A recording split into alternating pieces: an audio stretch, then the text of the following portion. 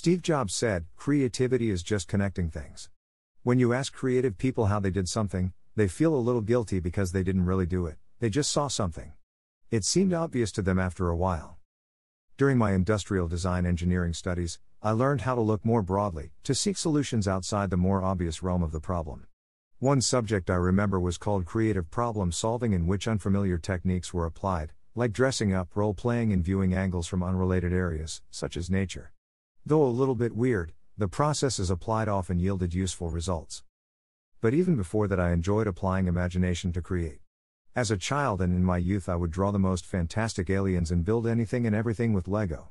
I fabricated pirate ships from cardboard and constructed crazy Hot Wheel tracks for my Matchbox cars. Our pet rabbit Mo enjoyed playpen creations, and I would make bamboo boats with my brother during holidays. On the beach, I would build castles of sand, and whole villages, as well as ball tracks with bridges and tunnels. Creative huts of straw, wood or snow would function as HQs of imagination. I wrote stories at primary school, inspired by the fantastic Mr. Gunnell, who would make wondrous illustrations on the classroom chalkboard to accompany his storytelling antics. In fact, I cannot ever remember not imagining and creating.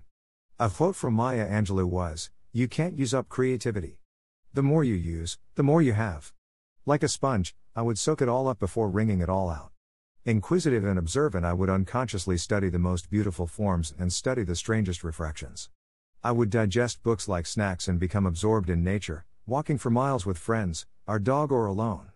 It was Bernard Shaw who said, "Imagination is the beginning of creation. You imagine what you desire, you will what you imagine, and at last, you create what you will." Encouragement from others obviously helps, but aside from good observation skills and a healthy imagination, a desire to create requires hard work and perseverance. Any artist will need to cast aside the guilt of time consumption, must disregard any notion of failing, and ignore the inevitable criticasters. The only things that matter are the enjoyment of the creative process and the fulfillment of achieving a result.